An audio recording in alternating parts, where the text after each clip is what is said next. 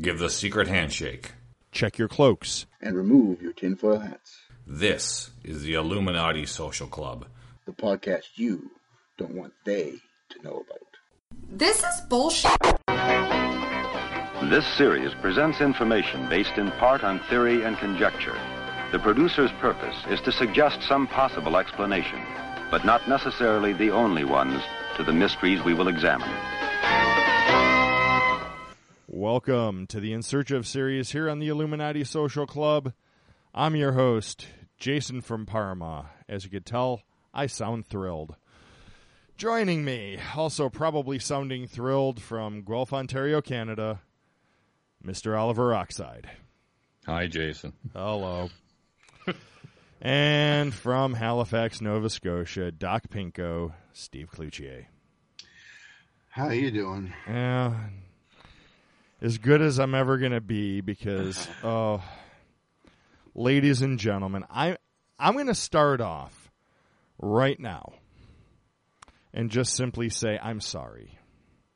This episode, I'm sorry that we decided that we were going to do every single episode of In Search of from beginning to end. Because if it was up to me, I'd have skipped this one. Actually, it's funny because it is kind of up to me. True.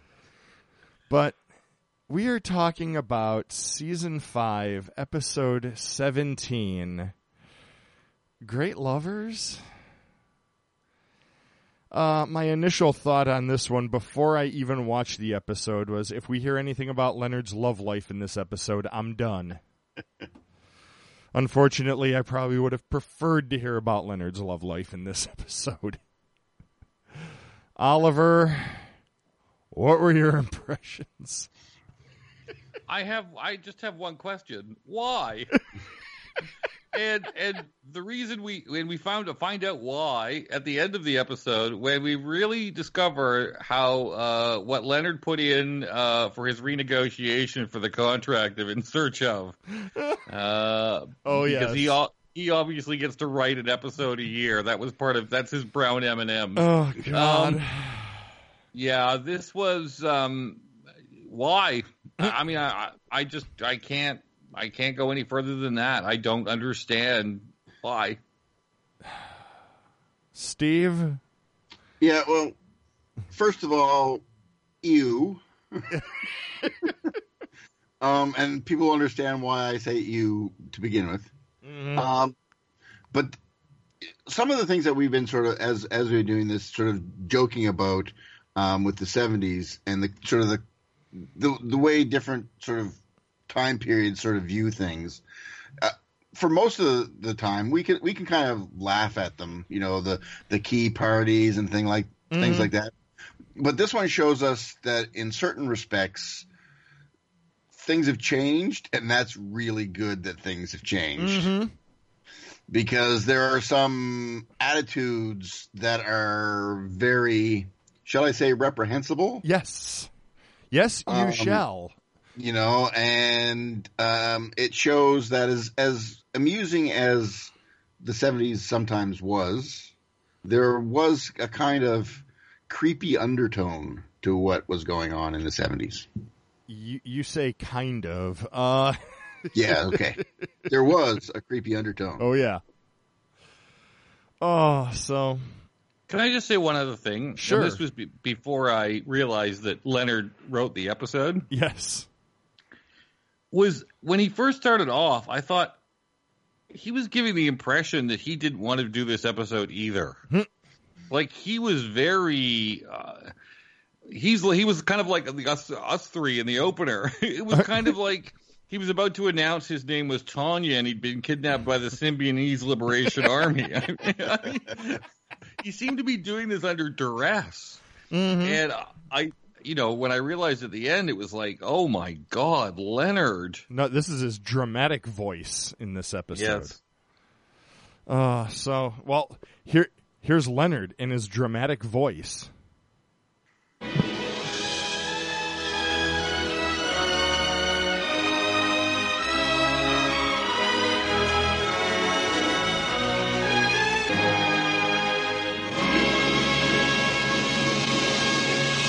350 years ago, a fictional man was born on paper. The name Don Juan was scratched on a manuscript by a Spanish monk, and the legend of a great lover was born. 100 years later, a Venetian named Casanova wrote 6 volumes on his own life and established himself as a legendary lover as well. The two men had a common occupation, the pursuit of women. Were they great lovers or merely fools? I think they were creepers. Why is this an episode? There's nothing to be in search of. I have no freaking clue.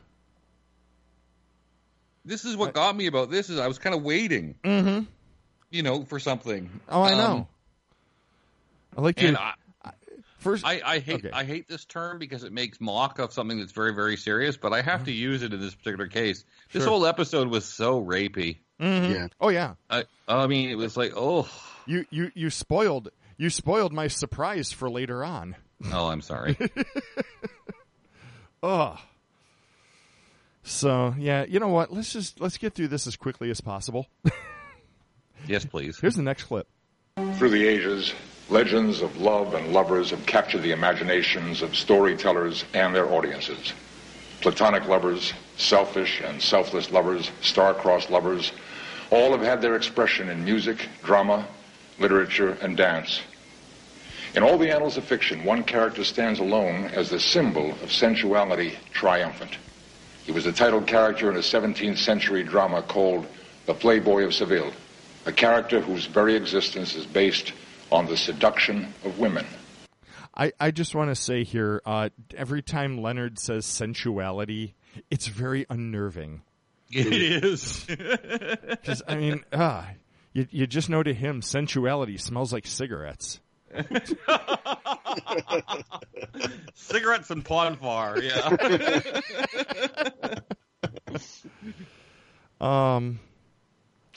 So yeah, On we have the Playboy of Seville, which is Don Juan. His conquest is women, and that's creepy. He would totally. I have here. He totally would not survive the Me Too movement. Oh, we're getting to that. So. Holy moly! We have what's her name, Donna Anna or something like that. I can't. I really didn't care at this point. She's supposed to marry the Marquis de Mota, who is a friend of Don Juan's, and Don Juan intercepted her invitation and will enjoy her favors. Ladies and gentlemen, there's a word for that. Yes, and Oliver said it earlier. But it makes it. Yes, we should point out that when Jason, you say you've already been done with this episode, this is at 2 minutes in. Yes, this is exactly right. And they actually pose rape as sport. Yes, when he does that, and it's like, oh my god. Yeah, I think it was at this point that I messaged both of you I DM'd you guys on Twitter and I said, less than 3 minutes in and I need a shower. It's like, ugh. Did anyone think that the Countess's dad looked like Pee Wee Herman? He did, kind of, yeah. Yeah. So Don Juan was, let's see, Don Juan apparently killed her father. And he was invited to dinner by a statue of the man he killed. That's weird. Mm-hmm. And then the statue sent him to hell. Okay. That's over. Till later. Is that the worst sword fight you've ever seen in your life? Oh my god, that was awful. It was. That was no Princess Bride, people. Oh no, no. They spent about 5 minutes on choreography one. on that Oh, one. no kidding. So now we meet Giacomo Casanova. Another great rape lover, according to this episode. He is a self-appointed nobleman. How do you get self-appointed as a nobleman? No, he's a con man. Yes. That's how you do it. You say, I'm a nobleman. He pursued women regardless of class. He studied the Kabbalah, but probably only to get chicks. Madonna. Huh? Madonna. Yeah. I was looking for his red string.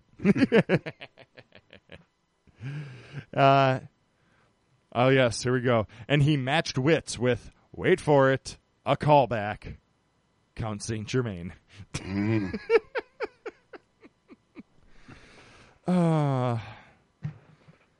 So, yeah, he apparently was a heavy gambler. He spent his winnings on women, and also, after he lost, he found women. And he also claimed to be able to see future events. Now, this next clip is talking about the latter thing there, that he could see future events. But I love the questioning in this clip after that. So here we go. In Amsterdam, he urged financiers to issue insurance on a ship believed lost at sea. He claimed to have a Kabbalistic prophecy that the ship would be safe. Actually, Casanova had little to lose. If the venture was a failure, he would simply leave town. The ship turned up safely. Sir Thomas Hope, believing in Casanova's mystic knowledge, had taken the gamble. Hope profited handsomely.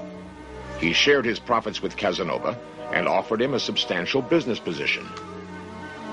Why did he refuse? Was he insecure about his talent for magic, fearful that failure in future prophecies might expose him as a fraud?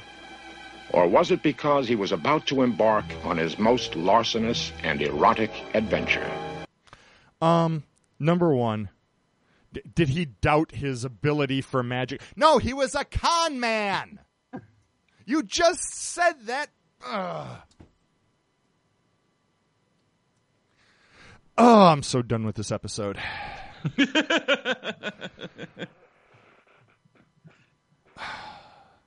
Keep in mind, too, that the majority of what we know about Casanova comes from his own writings. Mm-hmm.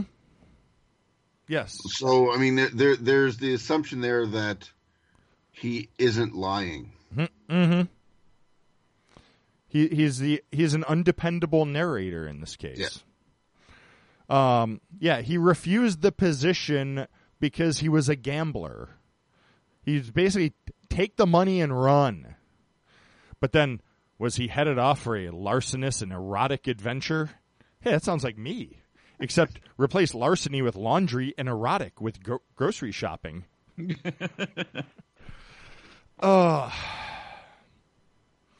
So apparently Casanova convinced a really rich woman, Madame Durith, that he could father a male child that would carry her spirit after her death, and she could commune with the spirit world. Yay. Okay.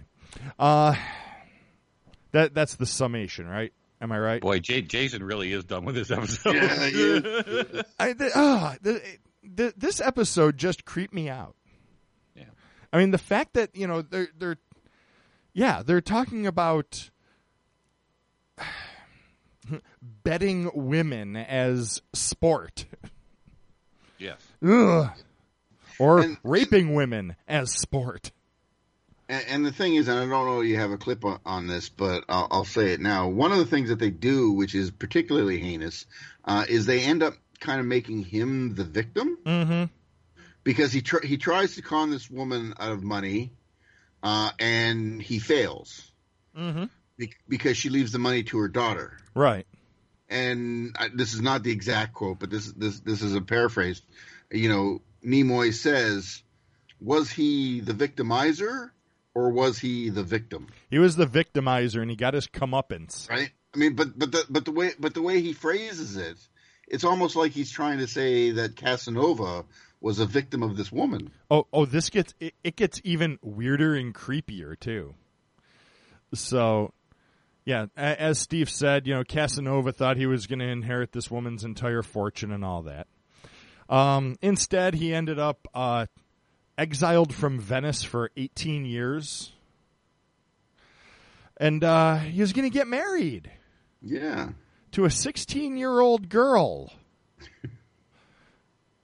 Now, let's see. He was 18 years, and he was well over 18, when he took on this this con.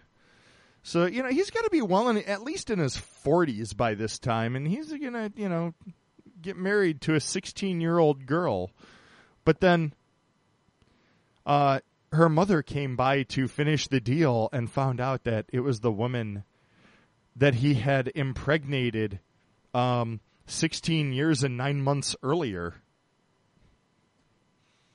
Yes. So. If I may quote Steve, ew. So he almost married his daughter. Yes. And then he goes off and continues his affair with the mother. Uh-huh. Ew. Ew is right. So here we go. Next clip. There's only 5. This is the 4th clip. In the endless string of assignations, flirtations, intrigues, call them what you will, the question remains, was there love? The answer is yes. No, the answer is, I don't care. I really don't care. Casanova got his comeuppance because he fell in love with this woman named Henrietta or whatever, and she left him. So guess what? He got his comeuppance again because she knew he was a scumbag. And now we get back to Don Juan. I just like saying Don Juan.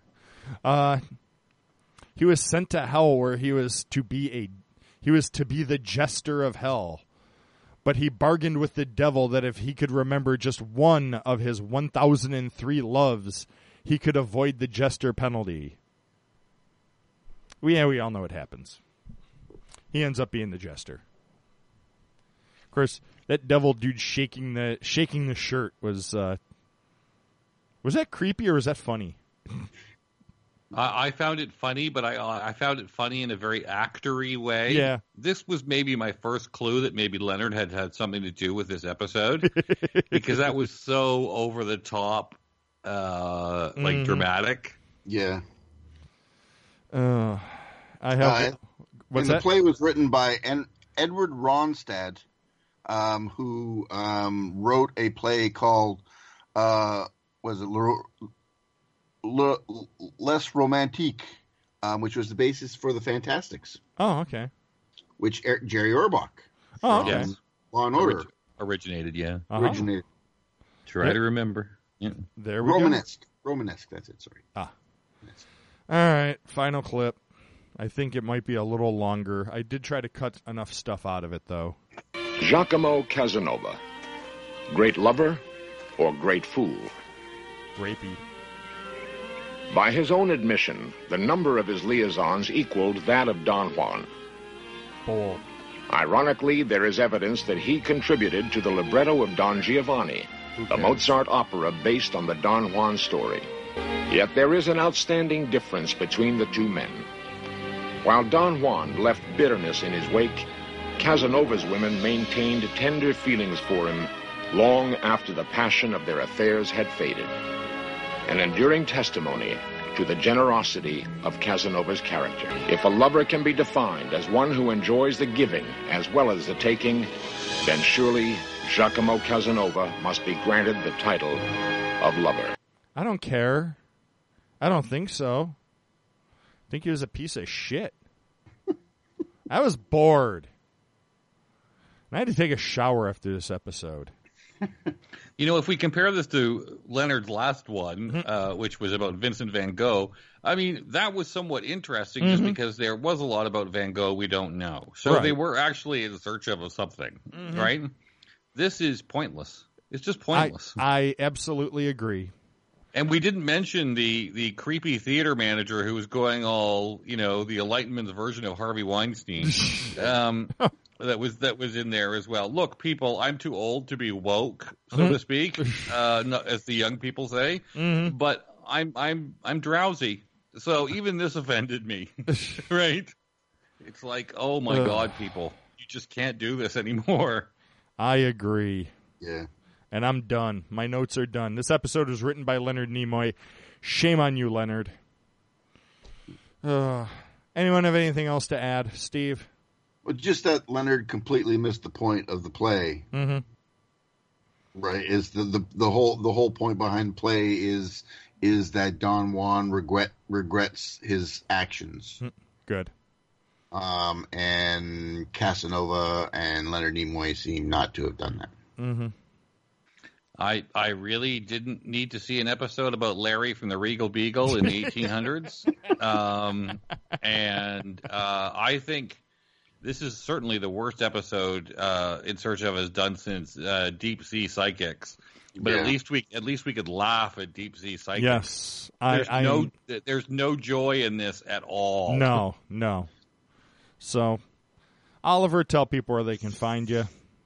You can find me drowsy at Oliver Rockside on Twitter. Steve?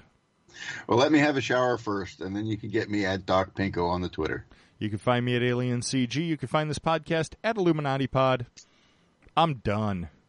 I got nothing. I don't even want to waste my time trying to think up something clever to say at the end of this episode. Bye. Toodles, kids. See ya.